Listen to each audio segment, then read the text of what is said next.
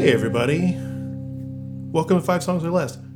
Dingus and I went record shopping again. I can't believe I've never thought of that like screen name or something before. Yeah, it's a good one. It's pretty good.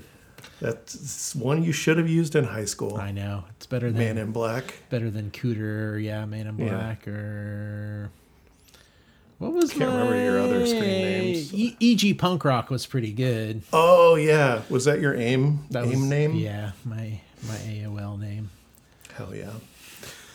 Those were the days, huh? Those were the days. Picloid. Yes, Picloid 1001 or Picloid 1, depending on what you're doing. Anyway, it's not the 90s anymore. Or is it? Or is it? How's it going, Cody? I heard you had a busy day. Had a busy day. It's going good. It's the weekend. It's a 3-day weekend. Outlook is better than a few hours ago. So, yeah. We went and saw Ant-Man and the Wasp. Oh, yeah? Quantumania today. How was it? It was pretty good. I heard it's the second Marvel movie to get a Rotten Tomatoes score, or whatever. Like, don't they all get Rotten Tomatoes scores? I mean, they all get Rotten Tomatoes scores. Scored on the rotten side of Rotten Tomatoes. Oh, well, whatever.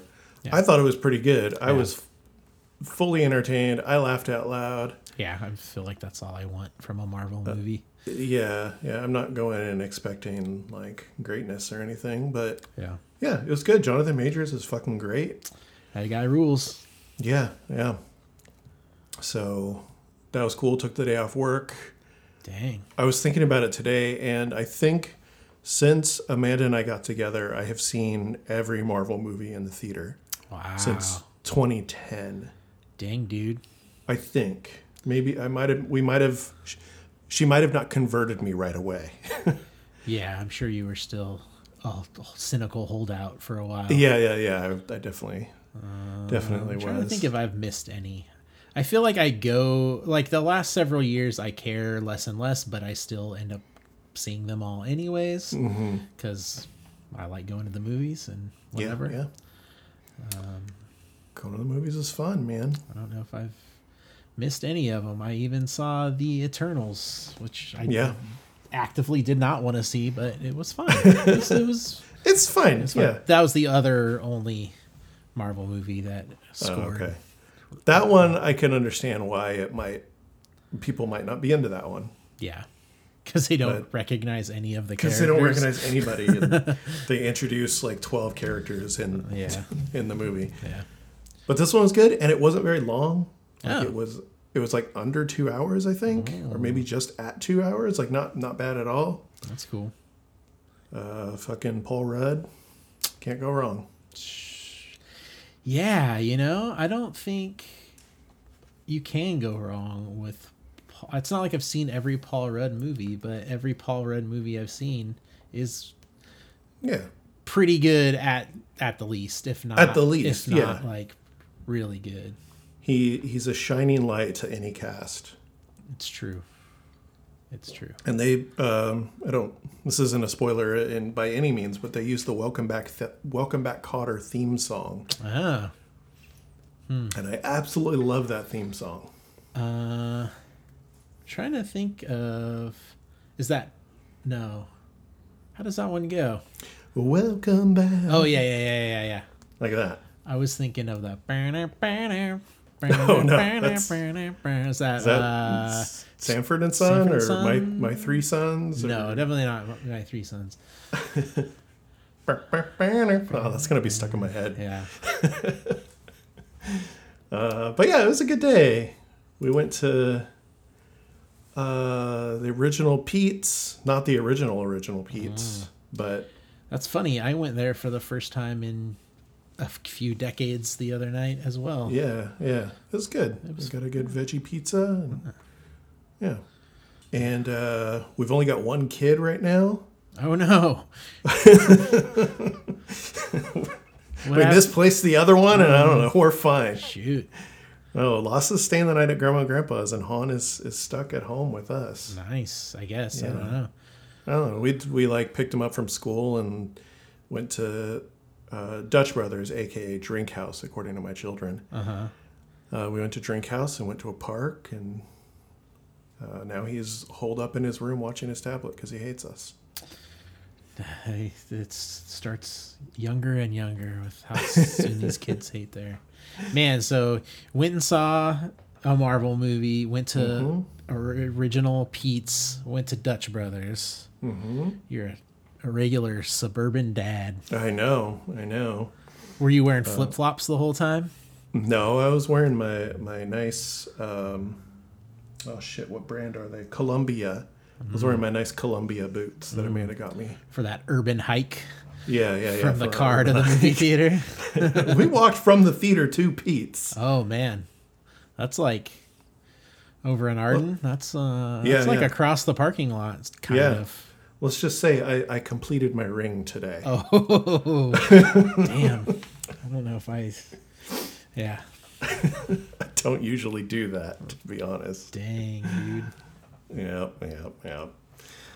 Anyway, Cody and I finally went record shopping again. We've been trying to schedule some time, but shit keeps getting in the way. We haven't been since October. Together, anyway.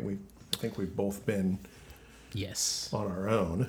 Yes. You work near like multiple, so... I know. I've got to not go in there very often, though, so I do try and keep it to like a once-a-month visit. Yeah. I think you did better than I did this time around. I totally struck out. I only ended up with 2 records. I bought more than 2 records, but I also feel like I struck out because I'm not 100% thrilled with what I ended up with. Yeah. But I had since bought some records. Me too. That I want to talk about that I'm pretty stoked on. So Samesies. Yeah. So... let's start with, I want you to go first this time. I think I went first last time because I had more. This is how I was planning on doing it. Okay. I was going to go through what I bought that day. Okay. And then I'm going to talk about two records from that day. Okay. And then I'm going to talk about 3 records from other days. Not all at once, but I'm saying that's the order I'm going in. Okay. So what did you buy that day? That day, I bought... Let me put them in different order. So, always on the country kick. This is part of the reason I feel like I struck out is because I only bought country records, and they're all kind of samey. And one of them I got purely for the cover art. One of them was a huge gamble. And then I got a couple that did turn out good. But anyway, so I got Willie Nelson, Yesterday's Wine, which is kind of his low point before he became the Willie Nelson we all know today. Like, the studios really kind of were down on him. They thought that this record in particular was bad. It is very weird. It's kind of a concept record about how, like, God sent Jesus to be the perfect man, but he sent Willie Nelson to be the most imperfect man. I think that's what he's saying.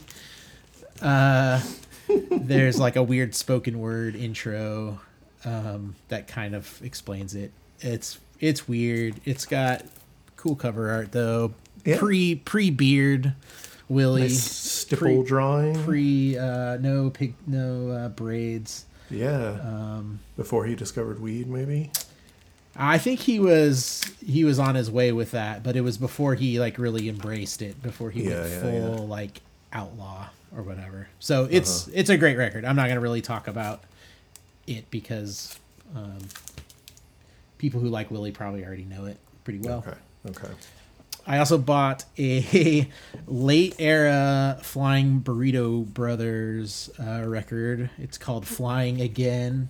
It is from 1975. Okay. That's late era for them. I don't know much. Well, about this actually, band. They kind of got together and broke up like a lot, and they played live as late as like I think 2007 or something like that with like they're one of those bands where like there's like one original member But anyways, like they're kind of known for the era everyone loves is with Graham Parsons and Chris Hillman. Chris Hillman's from the Byrds. This record does not have Chris Hillman, but it has Chris Etheridge, and it doesn't have Graham Parsons, but it has Gene Parsons, who is also in the Byrds, and is also great in his own right. And it's good. It's like not as good as that era, but it's better than I thought it would be. It still has this guy Sneaky Pete playing the steel. Ooh, Sneaky Pete. It's got a cool album cover, as you can see. It Whoa. looks a little bit like a Battle Hag Totally. collage. Dude. Yeah, it's worth checking out if you have like their other stuff and you want to dig a little deeper. It is good. Okay, and that was from which store? That one was from Medium Rare. Okay. I got I think this was also from the Vintage Store. I ended up buying 3 George Jones records that day. The first one is a George Jones and Gene Pitney duets record. This is from when they were both on this label called Musicor, and they were trying to kind of like cross-pollinate the George Jones country audience to get that audience as well as like the teen audience that likes this Gene Pitney guy. He's I don't know if you have ever heard him. He's a bit of like a crooner kind of guy. He's like, his thing was like, I feel like they called him like Mr. Emotion or something. Like he kind of like really like moved around a lot and like did things with his voice and stuff like people weren't really used to. But it's a weird combination, and it's a weird record, and it's not, I probably won't listen to it a lot, but it's cool. And then I also bought a George Jones record called Sings a Book of Memories. This is the one I bought just for the album cover because it's in really good shape. It's a painted cover. I feel like there are more painted covers of George Jones records than any other country artist, and they're all great. And I was talking to my friend Keith about this, and I think it's because was considered very unattractive, and if you paint him, you can make him look a little more handsome. Sure. Photoshop of the day. Exactly. And then the last one I'm not going to really talk about is the Waylon Jennings Rave On collection from Bear Family from the 70s. It has a bunch of his early stuff on it from when he was still kind of being marketed as a bit of a folky guy. I like that typeface on the front. He does a cover. Yeah, it's also a very cool looking cover. He does The Race Is On, which is a good George Jones song. He does Rave On, which is Buddy Holly's song, which Waylon Jennings was in Buddy Holly's band. He gave his seat to Big Bopper. Next thing you know, Big Bopper's dead. Waylon Jennings is... American Pie. Yep. Unchained Melody. A lot of these like... next thing you know, Jason Biggs is... Fucking a pie.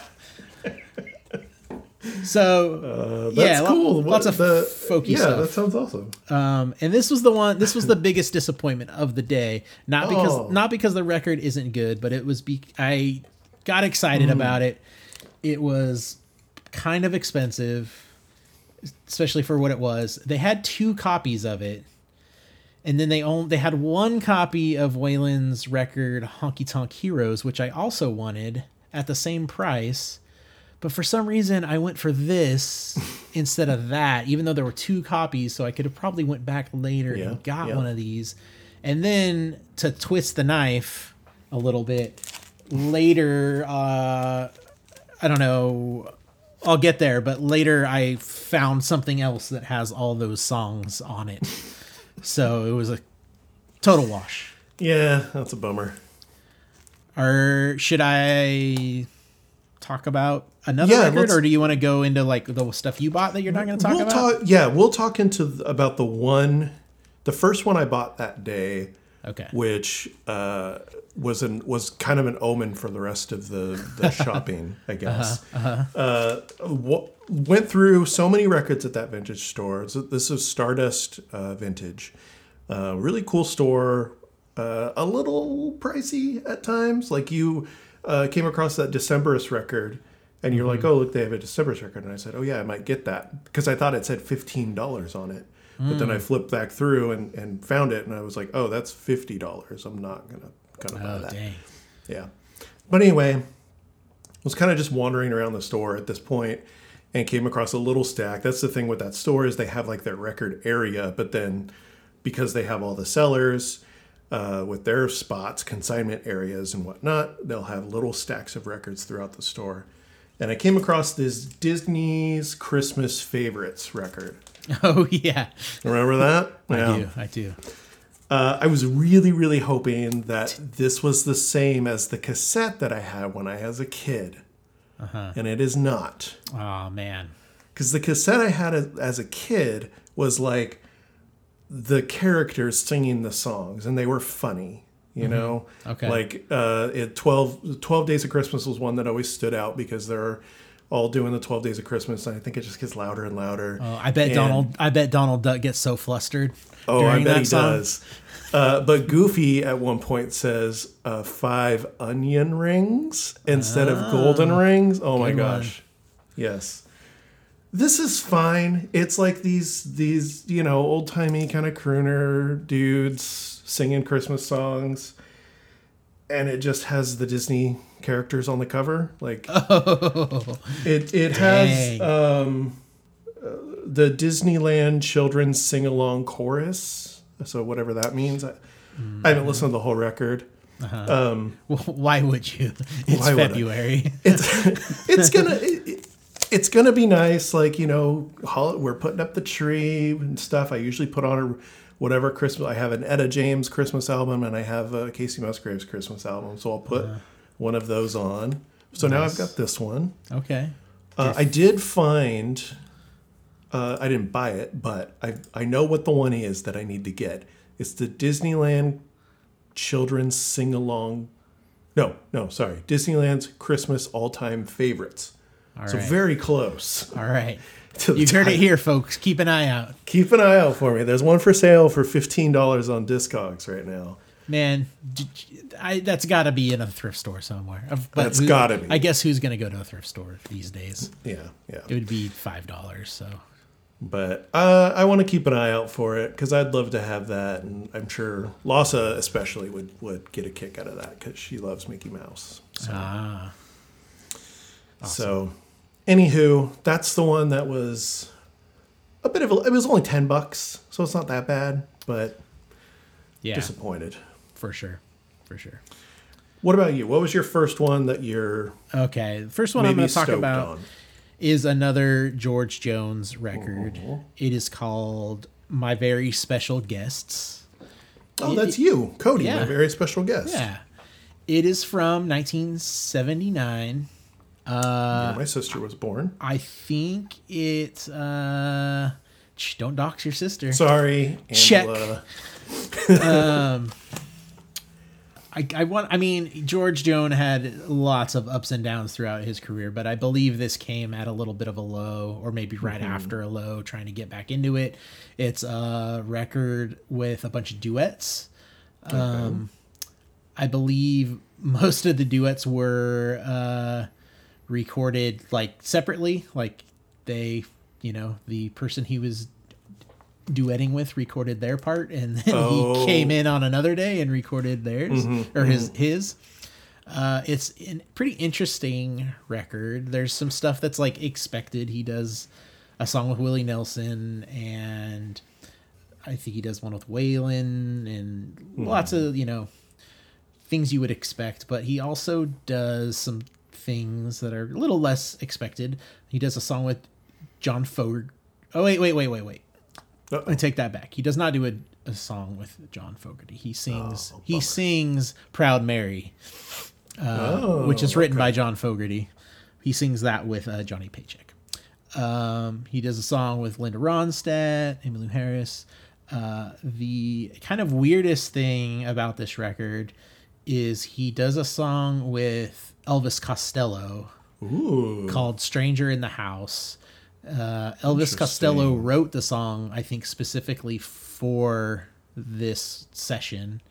And then if you listen to, I mention it all the time, Cocaine and Rhinestones, their last season was all about George Jones, and they specifically talk about this and how much George Jones kind of hated, like he did not understand why people would like Elvis Costello. He thought he couldn't sing.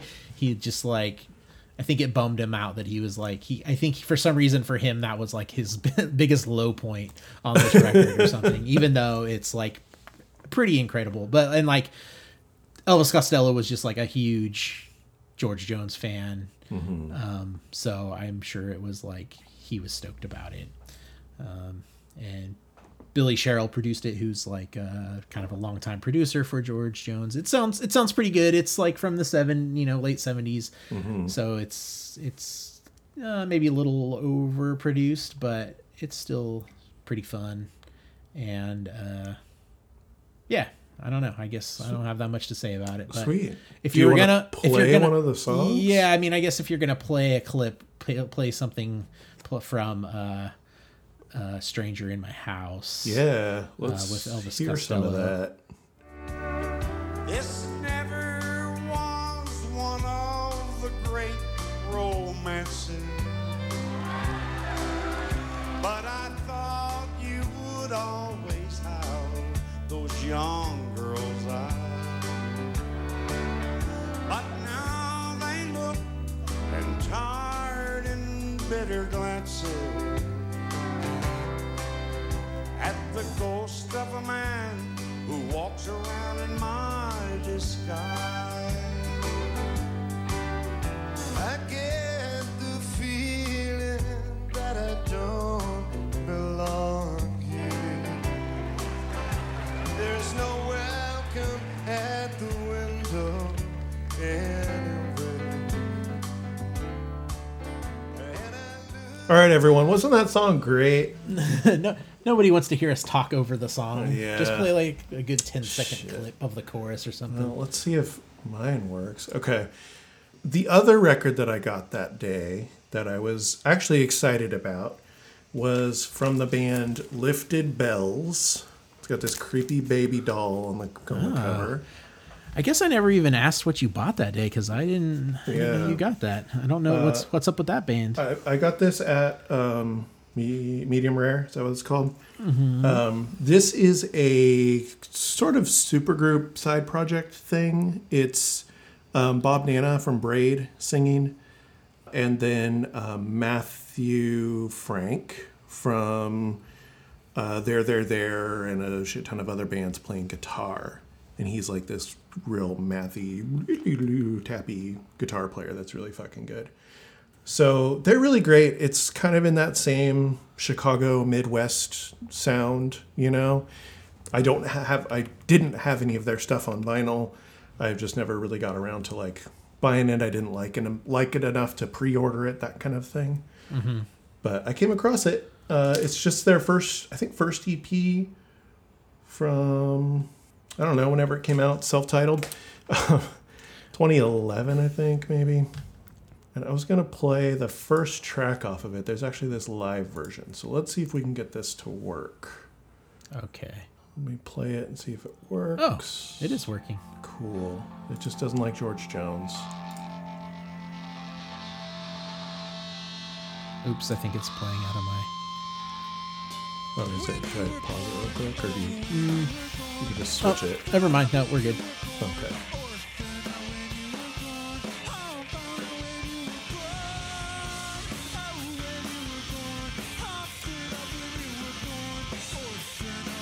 This is off of Naked Alley Records. I think it's a record store or something. I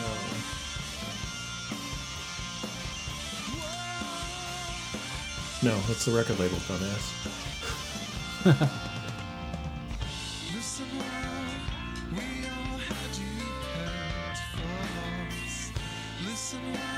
I remember when this came out, though, I was like a little weirded out because I've never seen Bob Nana like not play guitar Yeah. in any bands that he's been in. It's weird. That's him there? Yeah, that's him, the Braid He singer. looks so young. What's his secret? I don't know. Playing emo, I guess. Those tears keep your face. Yeah. Moisturized. Tapping around.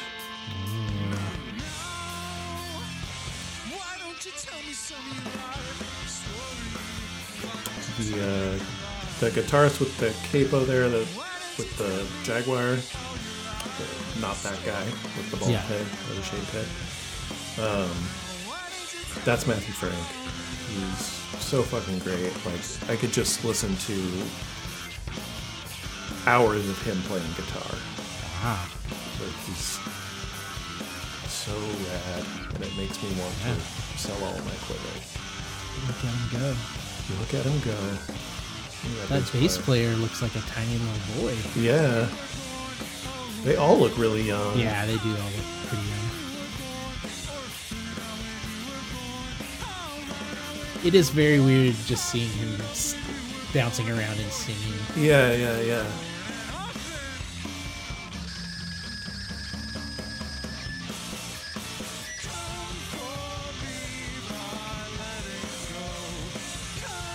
Is the shirt he's wearing, it says Hopeless.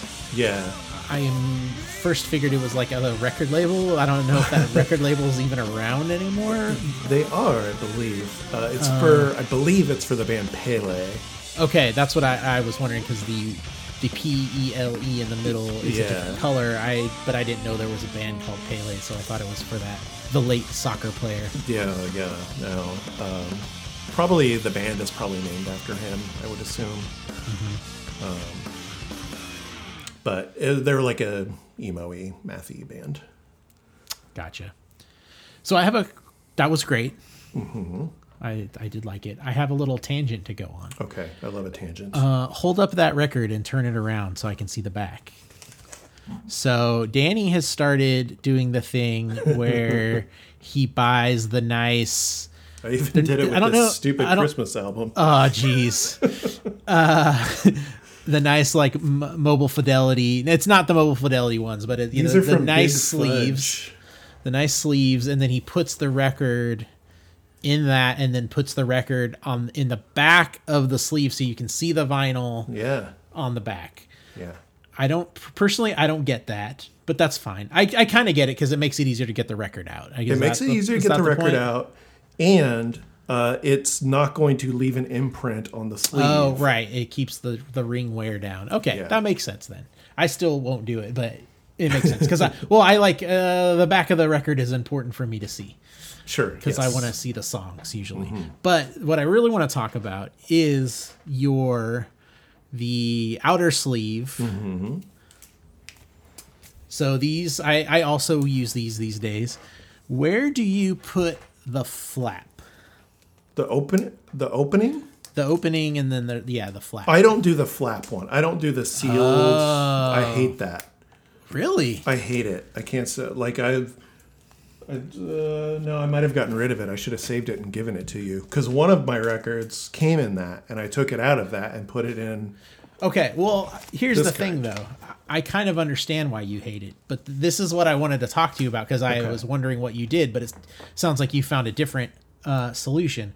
Because I like those because it keeps your records encased in the dust and whatever, but they're hard to. Then you got to take the whole record out. It's fucking annoying. Yeah. You know what the solution is, and how I think they're actually meant to be used, but record stores use them differently because they don't want people taking the vinyl out.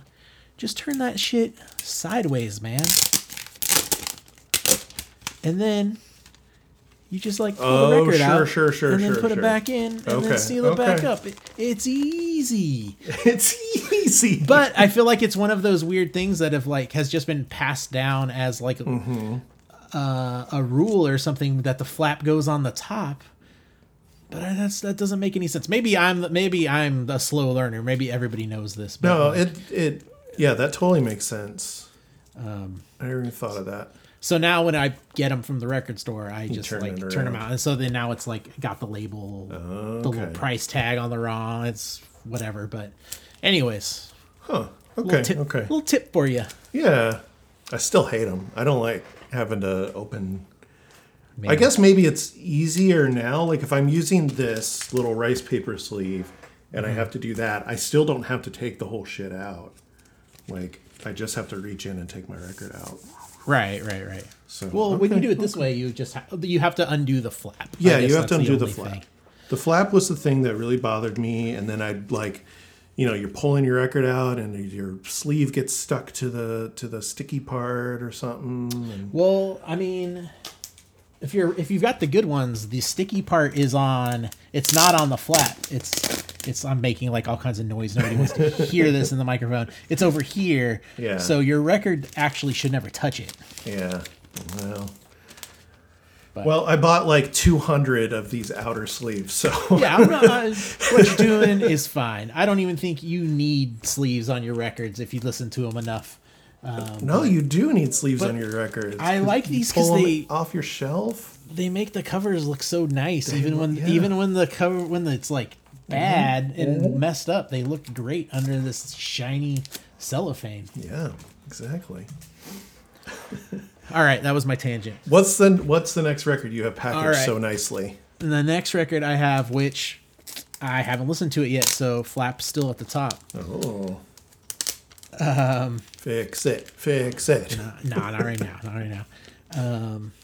And when I say I haven't listened to it, I've actually listened to this record a lot. I just haven't listened to this copy of it.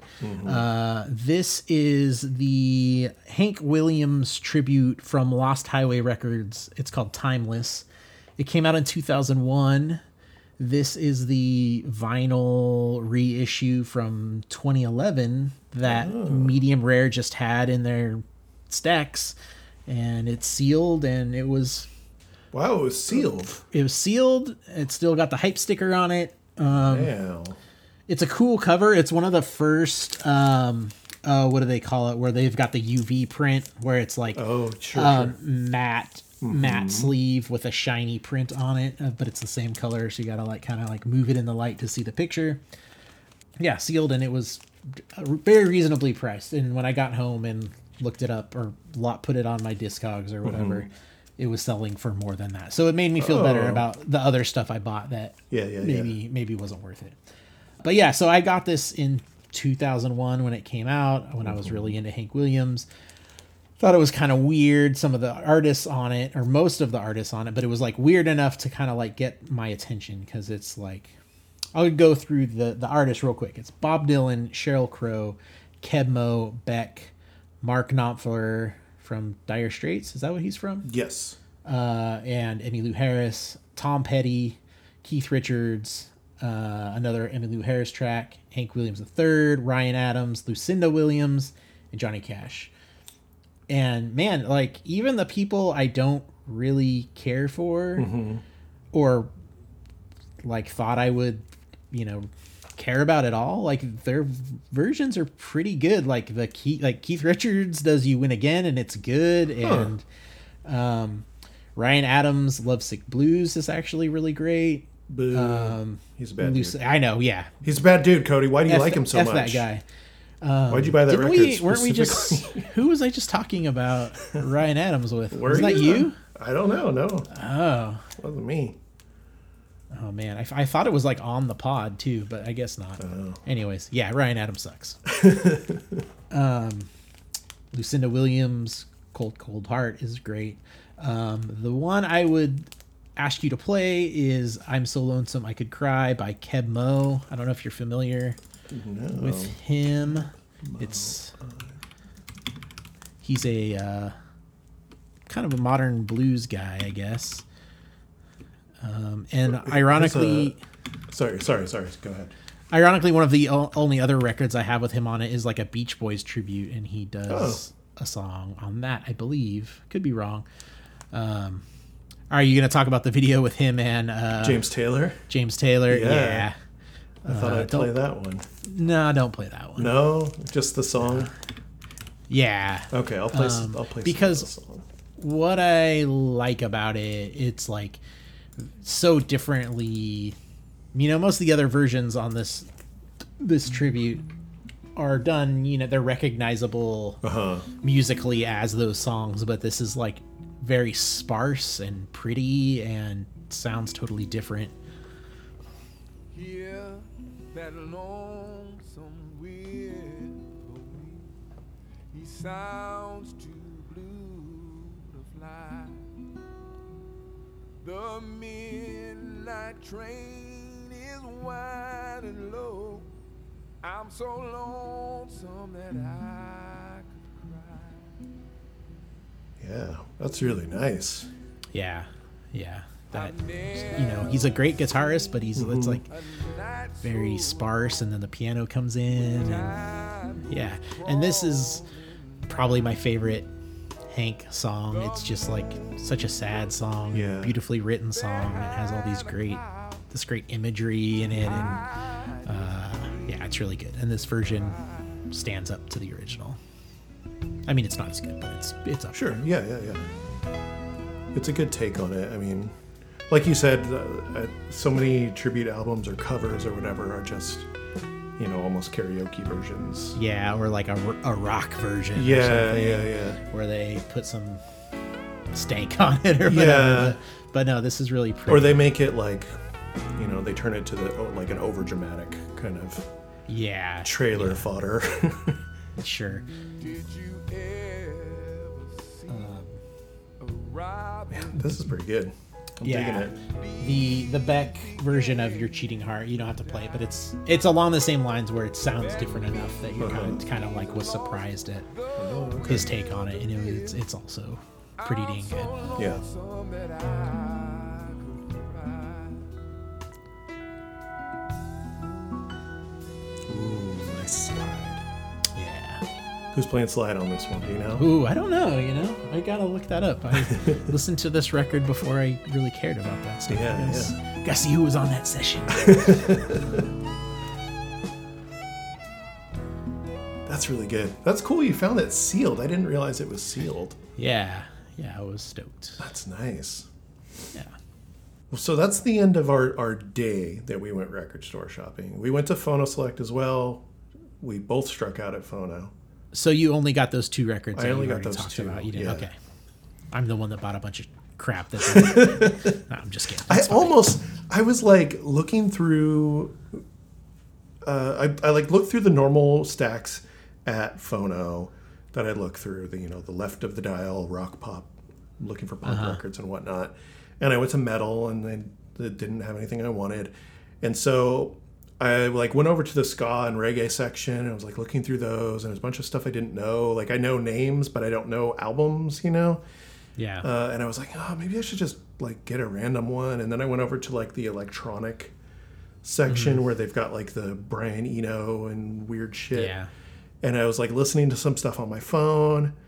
I was like, fuck it. I'm just not gonna.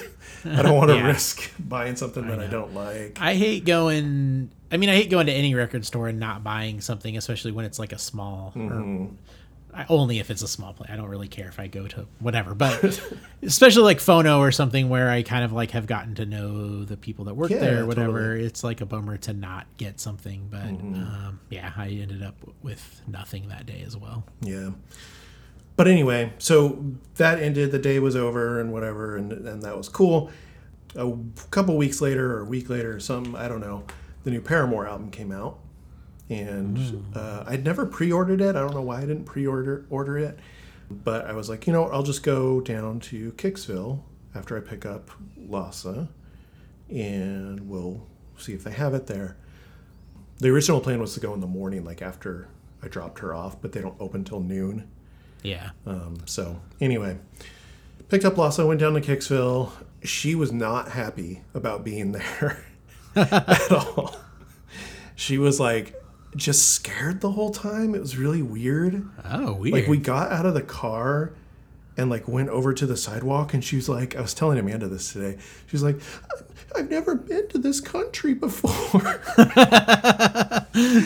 Just like, weird. I've been here so many times, not with you, but I've been here, and it's cool. It's safe. And has she been to like Midtown before? a couple times. Like we don't go downtown very often, much, because it is a different feeling for a kid. Maybe big buildings and like watch out for that turd that's on the ground. Yeah. And then we were in the store, and she was still like, kind of like hunkered down and like nervous. And there was so I like went in and there's a dude standing right at the section where the Paramore records would be, the P section. And so I go and I look through the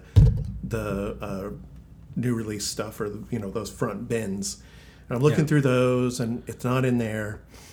And I picked up a couple other things that I might have wanted to get and looked at them.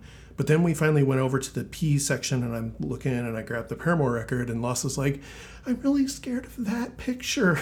And it's the New Order album, Technique.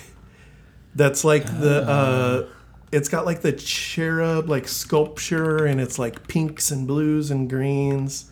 It looks like pearlescent or something. Right. She was like really scared of that album cover for some reason. I mean, it's a weird cover, but it's scary was not. Yeah, I think she was just kind of, in a new place. It was loudish. Yeah. I mean, there was only like one other person in there aside from the worker. Like, it's not like it was crowded or anything, but it was really weird. I got Paramore's new album, This Is Why, and I got one other record. I got 2 Paramore records.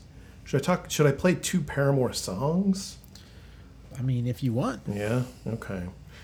I'll at least play one off the new album. So I got the new album, boo boo boo. It's on clear vinyl, indie store, clear, whatever. I was glad I went to Kicksville to get it, because my first inclination these days as a suburban dad is to like, well, Target has records now. I'll go to Target and get my record, which I'm going to talk about in a little while. But I'm glad I went to Kicksville, and, even though Lassa was scared, like, I'm glad she went with me and stuff. That's weird. You got to give her some exposure therapy to other record stores. Yeah. But anyway, I was going to play my favorite track from the album so far. But they also released a new video that I haven't watched yet. What do you think? If the video will work, let's watch it. Okay, let's do the video. I guess. Paramore, because I really like the song for the video as well, Running Out of Time. So let me... I started listening to this record the other night, and cool. There were some songs I liked, and then there was some stuff that I liked less. Mm-hmm. But watching their videos and watching their live stuff is pretty good. Yeah. Because, they're great. Oh, it's tiny on my computer for some reason. It's tiny? Yeah. Weird. Oh, there we go. It's bigger now. Oh, okay. Don't worry, it's bigger now. Don't be afraid. I like the album okay. Their album before this, After Laughter, is still the best. But this one's good. It's got more of a blend of like what they did on After Laughter, what she did on her solo stuff after that. And they do a bit more rock stuff on this one. Okay.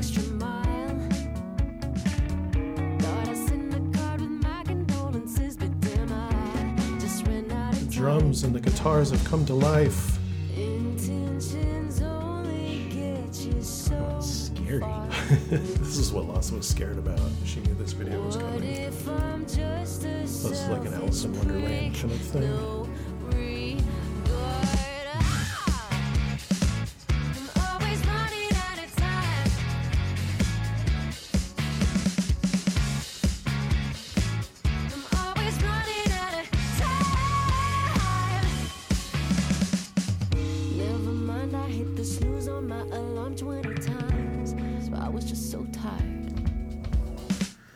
Kind of reminds me of like the Zero video from Smashing Pumpkins. Oh, yeah. Weird people creeping around, like Victorian wear and stuff. Makeup is kind of similar. Mm-hmm. But with the colors of the Black Hole Sun. Yeah.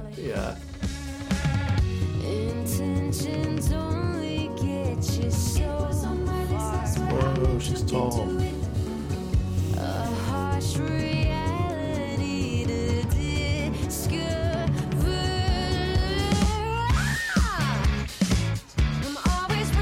I like that squeal she does.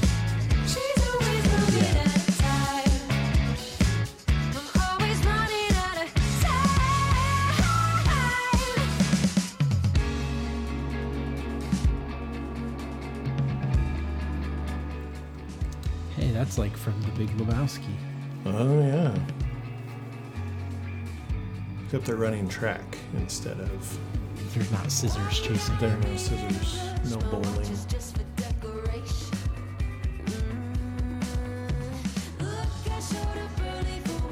So the song I like the most, I think, so far on the record is called You First. You First. Yeah. It's one of my favorites. Check that one out. The title track is real good. Yeah, yeah.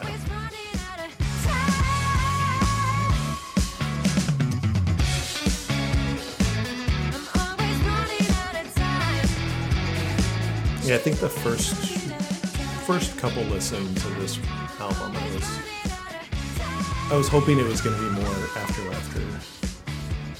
kind of, and so I was a little down on it for a second, but I came around.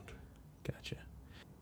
That music video, it's like not necessarily my thing, but it's cool because it feels like a damn music video. Yeah, like yeah. There's like production and like weird stuff, and reminds me of like the late 90s. Yeah.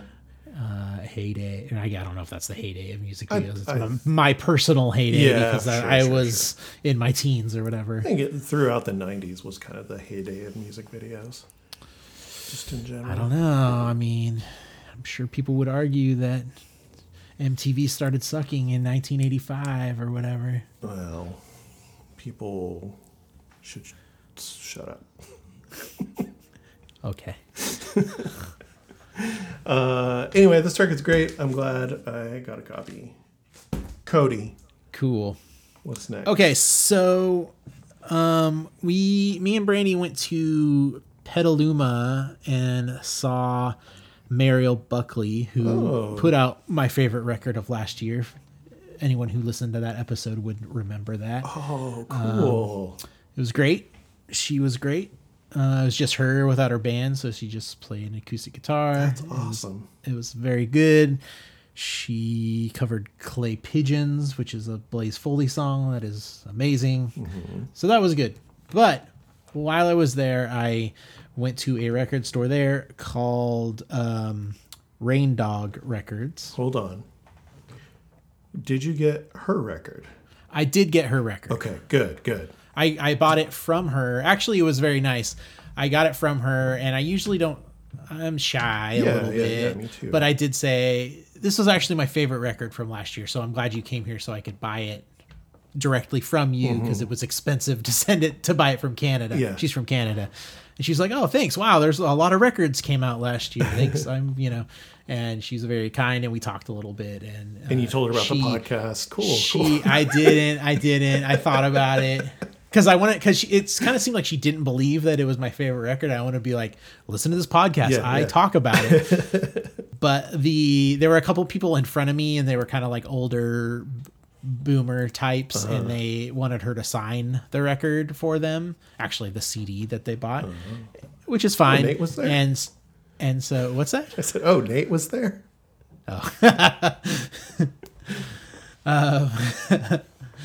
And so she like peeled off the plastic and signed their CD and gave it to him, and they talked to her or whatever. And so while she was talking to me, she just started like peeling the plastic off of the record. And then she's like, "Oh, do you even want me to sign this?" And I was like, "I do. Like, usually not my thing, but it would be cool if you signed this." And she's like, "Yeah, it's not usually my thing either, but I'll sign it for you." So she signed it. So that's cool. That's awesome. It was a nice experience. I'm glad you got the record because I remember you talking about that on that episode. Yeah. That it So was now I hard to have get. bought 4 out of my 5 favorite Nice. records from last year, which I think is important. I'm going to get that last one Okay, as soon as I think it's out of print, but they're making more. Okay. Anyways, if you have favorite records, you should buy them. It's true. Don't just stream them. Buy them. Okay. Sorry, I interrupted you. You went to Rain Dog? No, it's okay. Rain Dog Records in Petaluma, and it was a cool shop. And they were priced, like, it was amazing. I don't think I brought all of them over here, but they had the Blue Cheer record for a very reasonable price in great shape. I don't know if you remember that. They're from Davis. They're like from the late 60s. Oh, I didn't know they were from Davis. proto, or they started in Davis or something, proto heavy metal punk or whatever. I've always wanted to grab a copy of that record, but every time I see it, it's kind of expensive. Plus, I think Charles Albright buys them all. I feel like I've seen a picture that he took that has like a Detolf shelf or whatever, and there's like a blue copy of that record in each slot. Interesting. Pretty good. I'll have to listen to that. And I got a copy of Jailbreak by Thin Lizzy, also in really great shape for a super reasonable amount. But the thing that I found there is again, with the Bear Family box sets, they had a Waylon Jennings Bear Family box set. Oh, hell yeah. It's called The Journey, Destiny's Child. There's no Destiny's Child songs on it, though. I know. And it covers the years like 61 to 68 or something like that. It's like a 2-part box set. They only had the first one.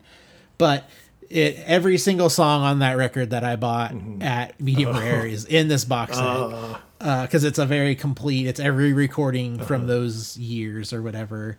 Comes with this, nice book. I think I talked about Bear Family before, it's like got every like recording session and all these like great photos. He was in a movie in the 60s that's been kind of lost to time, and they like scanned like the film strips. So there's like pictures from the movie and stuff.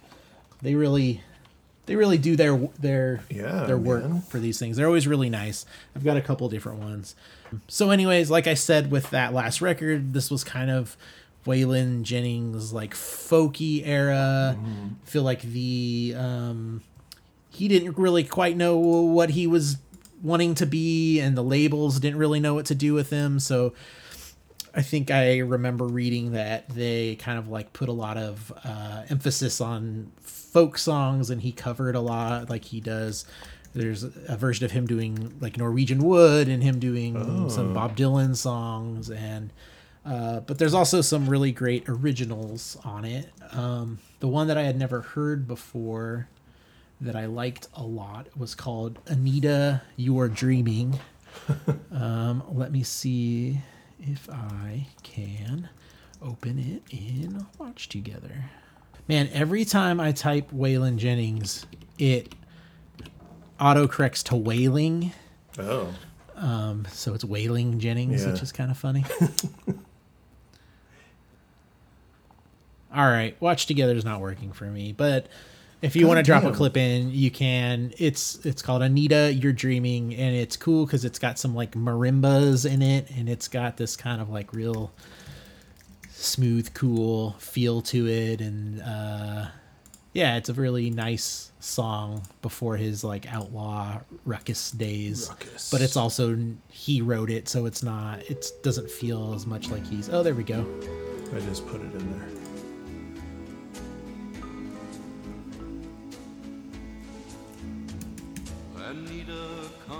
Oops. Stop crying and What'd you do? It's tiny again. Oh. I guess it's too late now, but somehow I must make you see. What we thought was our world was only a dream world, and we just can't go on like this. Anita, you're dreaming of a world that can never exist. Anita, it's over. There's nothing that's left now to say. Anita, so is this on the picture here? Is this the album that's on Leaving Town? Yeah, it must be.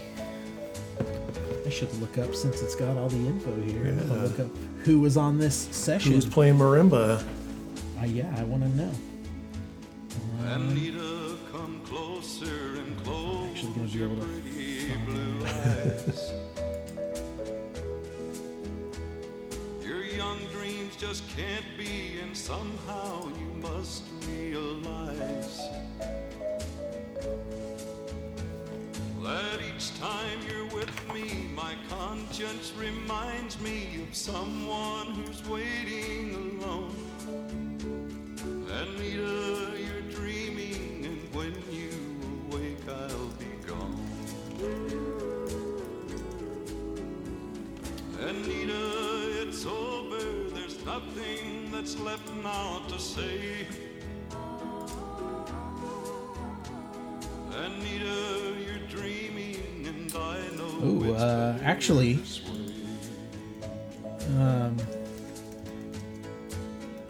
let's see. Man, I'm glad I looked this up. The person playing the vibraphone is Harold R. Ragsdale, aka Ray Stevens of The Squirrel Went Berserk and The Streak.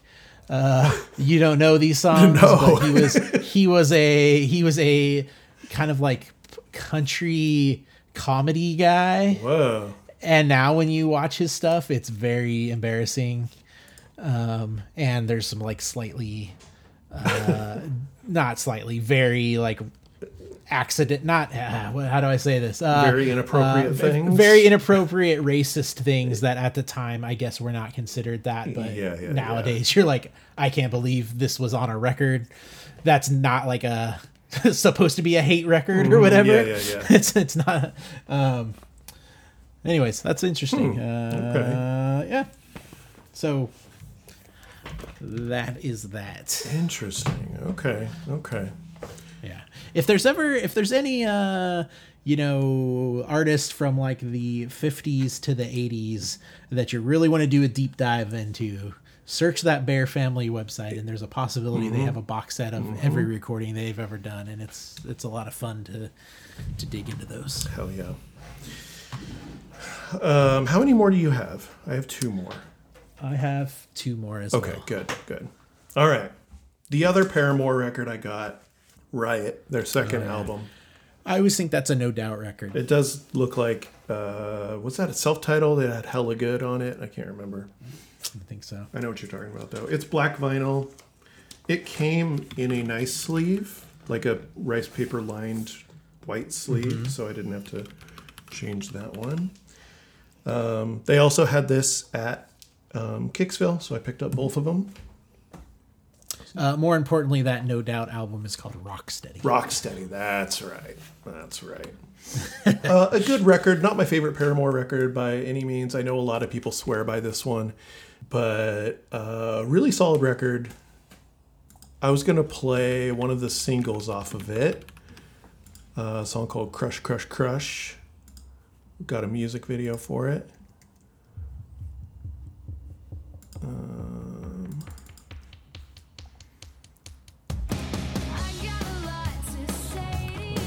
This is back when they were super emo pop punk.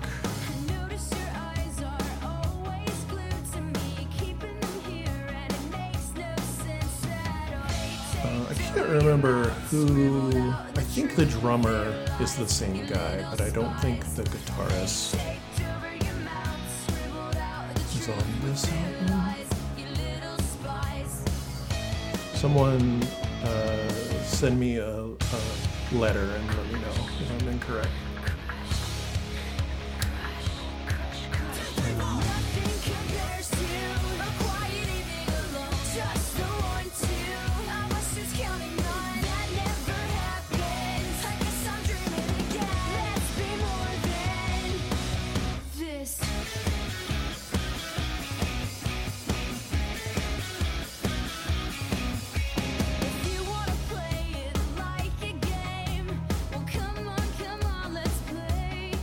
Yeah, I gotta say, I like the newer, more pop stuff much more. Yeah, me too.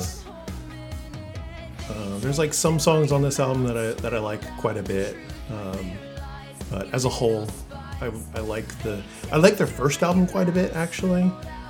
But After Laughter is so fucking good, just like front to back.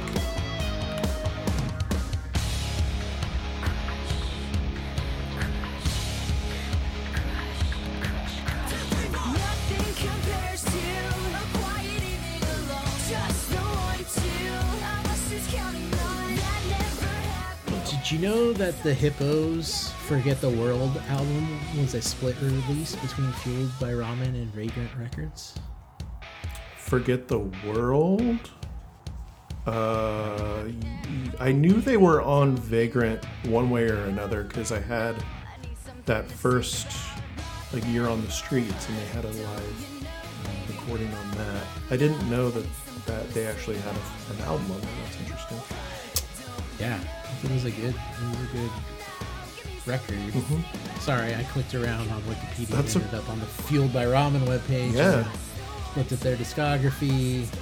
The Hippos, out of all of the 90s like third wave ska bands, I think actually pulled up really well because they really kind of focused on the pop aspect and had some cool organ Yeah, stuff. especially that second album. That second album. Heads Are Gonna Roll. But the first one was good too. The first one was good too. Less power pop oriented. And then their third Yeah, power album. pop. Third album, they like ditched ska altogether, which was a bummer. I mean, didn't we all, though? Didn't we all? I ditched ska for Saves the Day and Thursday and other day bands. But anyway, yeah, that's what that Paramore album sounds like, pretty much. So finally, I didn't want to talk about all old country records. That's why another reason I was disappointed about like my haul. And then I was like, oh yeah, we're going to do a podcast. And then this is going to be super interesting to talk about because it's all whatever. So moving away from that, a few days after that trip, this came in the mail, which I pre-ordered from A24. It is the original score for the movie Men. Nice. Let me see that cover. I want to see that cover. It's kind of hard to make out, but there's Whoa. and it's like die cut, and you can take that thing out and put other people's eyes behind that. Cool. Yeah, they always do some pretty cool packaging. I try not to be like an A24 fanboy like a lot of folks are, but they do have some great movies and they put out some good soundtracks. So this movie was very cool. I liked the score a lot. It is done by Ben Salisbury and Jeff Barrow. And Ben Salisbury has actually done a lot of kind of cool stuff. His discography only goes back to 2014, but he did the Ex Machina score, and he did, most importantly to me, the Annihilation score. And that was like one of my favorite things that came out that year, and still that soundtrack rules, and I feel like that movie rules and is not appreciated as much as it should be. But yeah, similar to that Annihilation score, there was a couple songs that use this very particular sound. That was actually, I figured out or learned, kind of like borrowed, stolen, I don't know, from a Burial record. It's just these like 4 or 5 notes that are kind of played in a really weird synthy sound. I don't know. I should have pulled it up to play it, but it's cool. Listen to that soundtrack sometime. But anyways, Men, the whole score is good. It's very moody and ambient and creepy. And if you're going to play a clip, I would say I would like you to play, and it is on YouTube. It's called Runaway/Crash. And in the movie, there's a part where the protagonist is taking a walk and she feels threatened, and she comes to this kind of bridge or like a dark tunnel, and she screams into this tunnel and makes this sound, and they take that sound and sort of like synthesize it and do some weird stuff with it. You'll hear it, but it's like really cool and creepy, and you should play it. Okay, I got it ready. I have not seen this movie, but I've heard a lot of stuff about it. It's pretty wild. Yeah.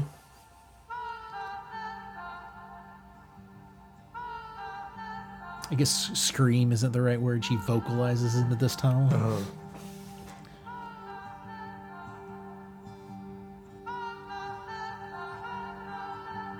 So that those 4 notes or whatever, that's kind of a reference maybe to that Burial stuff, is what you were saying? No, that's the Annihilation soundtrack that I was talking about. Okay. Sorry. No, it's okay. It's confusing. But that voice, that one, vocalization, I think was lifted directly out of the, sound of the movie, from the movie that she made in the tunnel, and then they made built this whole song with it. That's or cool. track with it.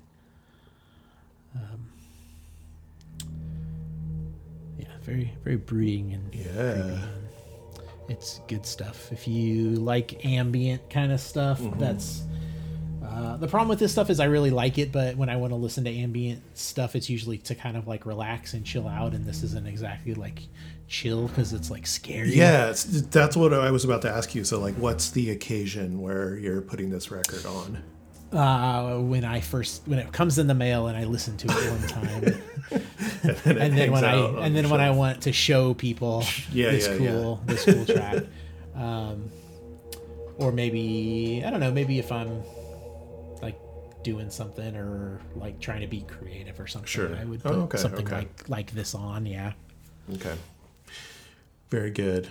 That's cool. I'll have to check out that movie sometime. There's always so many movies that I want to watch. Yeah, it's good. It's not for everyone, but you would probably like it. I think. Yeah, I'll check it out one of these days. A24 movies are usually pretty solid. Yeah, for sure.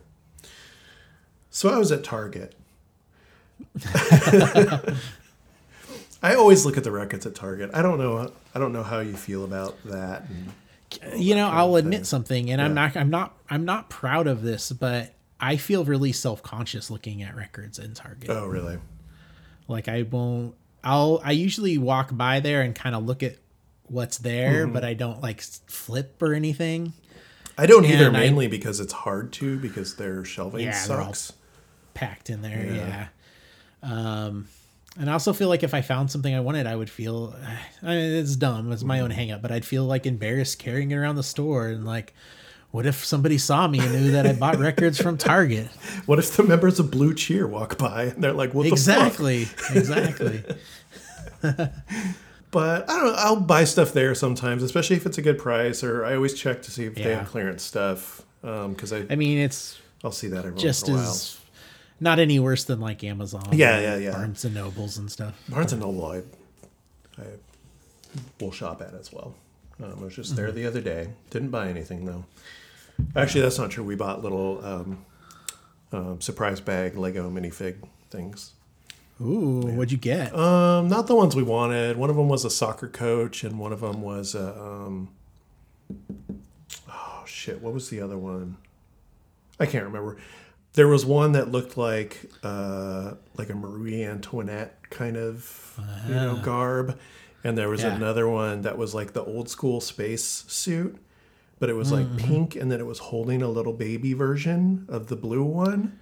Whoa! Yeah, I really wanted that one. Oh, that sounds pretty cool. Yeah, but anywho, at Target they had Renaissance of Beyonce for $40. Like, it's not bad. It's like 2 what, LP. three records? It's 2 LP, but it's like this box set. So it comes with like a big, like, fancy book and a poster and like high quality, like 180 gram vinyl and stuff. And I was because I had wanted it, but it was always like $50, $60 whenever I saw it. So it was only $40, and I was like, all right, I guess I'm doing this. Yeah. And so I'm happy to have it finally. We've talked about it like twice on that end of the year thing because it's such a good freaking album. Yeah. I was going to play, I think my favorite song from the record is Break My Soul. Speaking of record sleeves and things, I bought big record sleeves for my box sets. Did you buy 100 of them? I think I bought 50. Do you need 50 of them? 25. I don't. You can have because I need some, and I was actually going to ask you if you wanted to like split a package with me because I don't need that many, but I do have some things that I would like to. Let me hold on.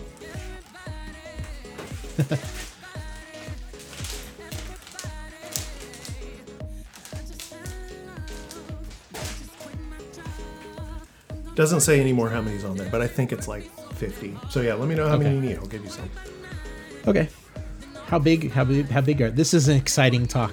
If you're listening to a record about or an episode about what records we bought, you better be into this.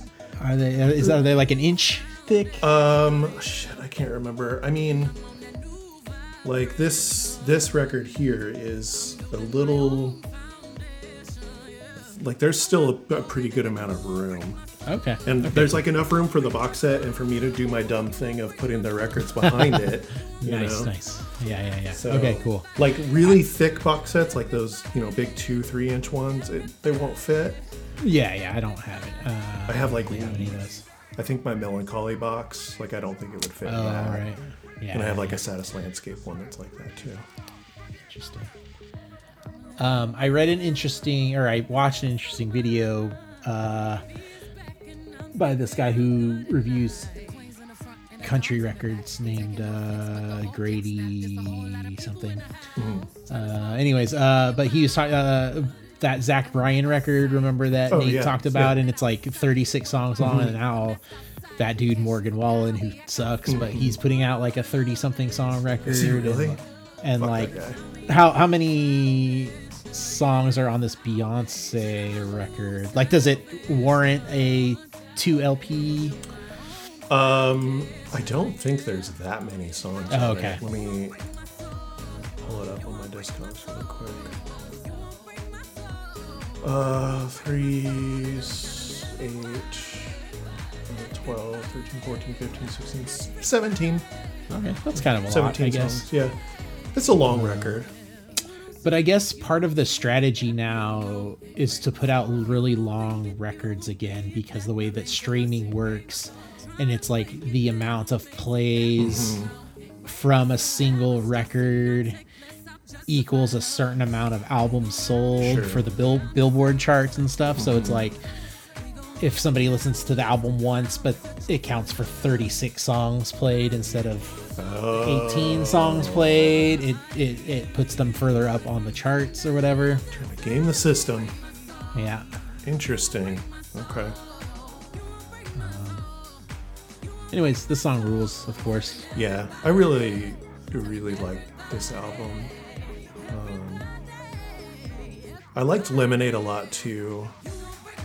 And I haven't really listened to much before that. Like, I know the singles probably, but this album just like, I think because it came out at a time too when we were like real deep excited about Drag Race, RuPaul's Drag Race. Oh, and, like, right. this has such like, like that drag culture feel to it. Which I guess there's people that are a little mad about her using that, but sure, yeah. But it's such a good record. It's really solid and worth $40 for sure. Yeah, it's a good looking package there. It's a really good package, and like the inner stuff is all matte. Oh, cool. So it's not like glossy. Like I was worried about getting fingerprints on it at first. Man, when are they just gonna start making everything matte? Yeah, seriously. Oh no. But yeah, everything in there is all matte, and so I was able to flip through and not have to worry about my greasy fingers. Nice. Yeah. Nice. Oh, I keep forgetting to take notes. God damn it. So after Paramore, you did the Men soundtrack because you love men so much. Because you're such a men's rights activist. The Men soundtrack, which is just jock jams. Did you have another one? Do you have one more? Yeah, I have one more. Okay. What's next?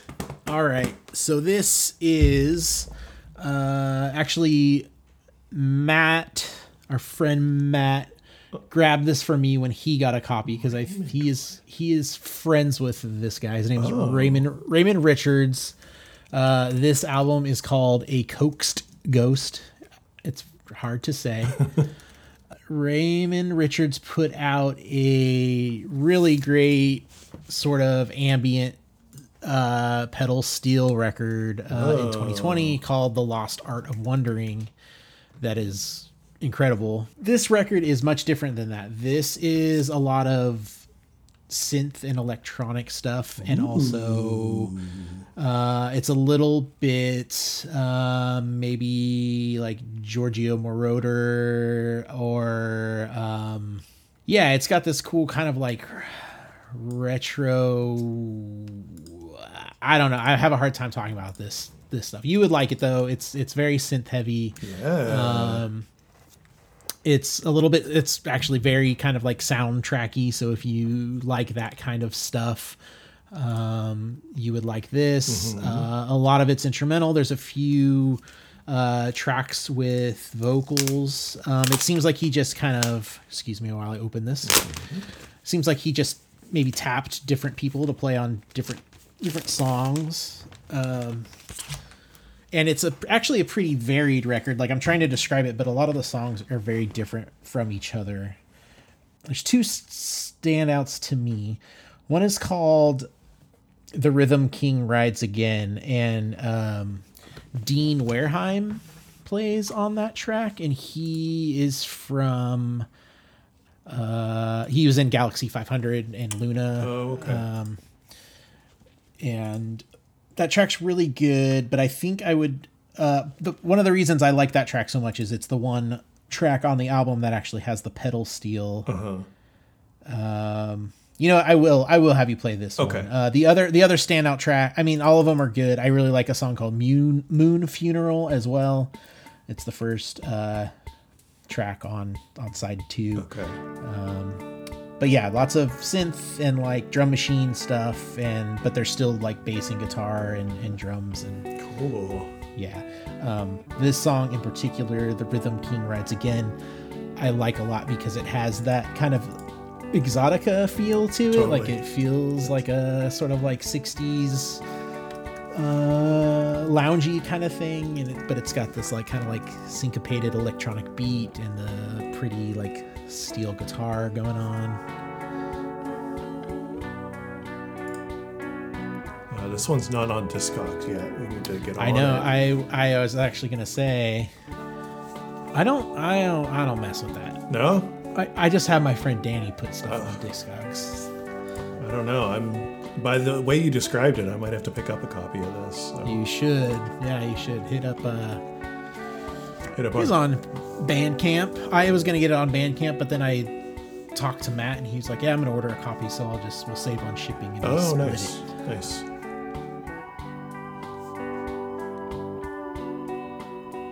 Yeah, this is cool. This is good, like, chilling out music.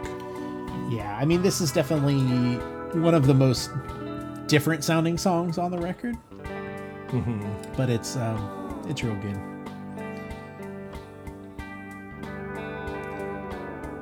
I do remember Matt mentioning this guy before because of the pedal steel stuff. Yeah, exactly. Interesting. And he's like a producer and has done a lot of. I should go to his Discogs and. Yeah, it says he was in Hope Sandoval's band, The Warm Inventions, Mojave 3, Red Maids. Parson Redheads is a band that I've never listened to, but I recognize that name. Yeah, Gabba likes them a lot. Oh, okay. And from when I heard them, I liked them a lot too, but I haven't spent a lot of time with them.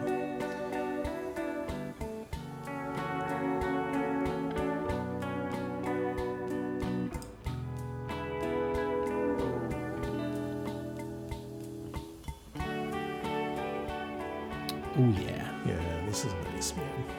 Good, Yeah. good way to end it too. Yeah, I was definitely wanted to. I don't know how many people listen to this, Yeah. but I would like more people to listen to this record because it's really good. Totally. This is cool. Well, we've got plans to go maybe to the Bay Area to do some more record shopping. Yeah, we'll have to do that pretty soon. And then record store days coming up. There's actually records I want to buy. Yeah. I don't know if I'm going to buy that Joe Strummer or not. I listened to it again. Which one is It's it? Street Core. Yeah. I really love the song Coma Girl.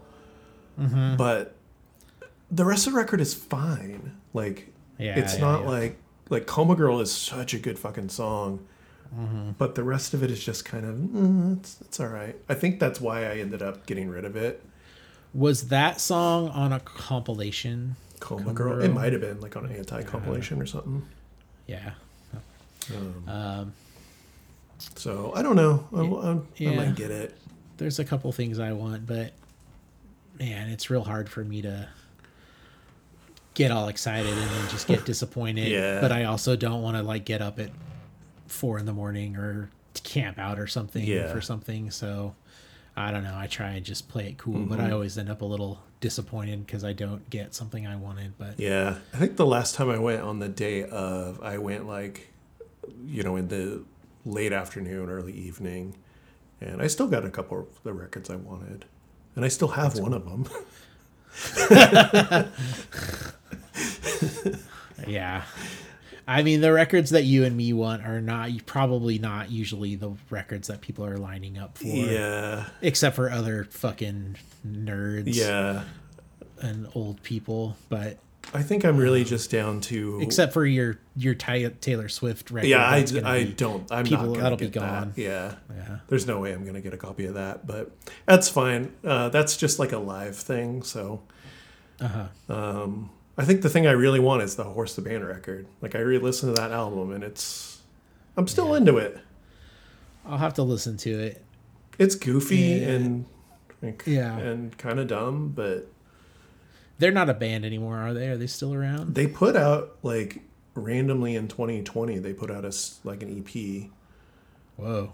but I don't know if they're still, like, really doing Yeah. anything. Sometimes people get together just to record or whatever. Sure. But it had been like years and years. Their song, they did a single 7-inch and a song with Jamie Stewart, and it was real fucking good. Oh, yeah. Rad. Yeah. But anyway, we'll do this again soon, folks. Because Awesome. when I forgot I was going to start with this. When I took the kids out to my parents' house that morning when we were record shopping, I took the kids to my parents' house, dropped them off. My mom was like, "So what are you doing today?" I was like, "Oh, Cody and I are going to go do some record shopping." She's like, "Don't you have enough records already?" Like, yeah, probably, but Parents just don't understand. yeah. I don't think my parents have any they know that I like music and I buy records and stuff, but I feel like if they saw, and like I don't even think like I have a huge collection or anything, but to them, Yeah. I think if they saw a huge shelf full of records, they'd be like, "Oh my gosh, you have way too many records." And that kind of got me thinking of like growing up. My mom had records and she had tapes and she had CDs, but they always fit like in a single place. Yeah, we never had a shelf full of things, and it's like how. I guess they listen to the radio, but it's like, how do you just listen to 20 things over there? That, like, yeah, my parents had, I think we got a decent amount of CDs, but it was still like probably a thing this big, like it spun around. So it was like front and back Oh, right. Yeah. CDs. And then probably between the two of my parents, they had maybe 50 records, like LPs. Okay. That's pretty good. Maybe like 40, Yeah. 50, something in there. Yeah. That's probably about how many my mom had. And they kept them put away. They never, Yeah, it's not like we were listening to these. once tapes came out, Yeah. we didn't listen to them anymore. But Even then, it's like a lifetime of records, and it's only like 40 records. Exactly. Yeah. But yeah, it was just pretty much the radio. And then like, as things started to get reissued, my dad would like buy, a Doors CD at Costco, or, when White Album came out on CD, like he got that at Costco. But yeah, That's great. It's pretty much 96.9, man. Weird. But Anyway, thanks, Cody. Thanks, Danny. Thanks for listening, everybody. Go buy some records.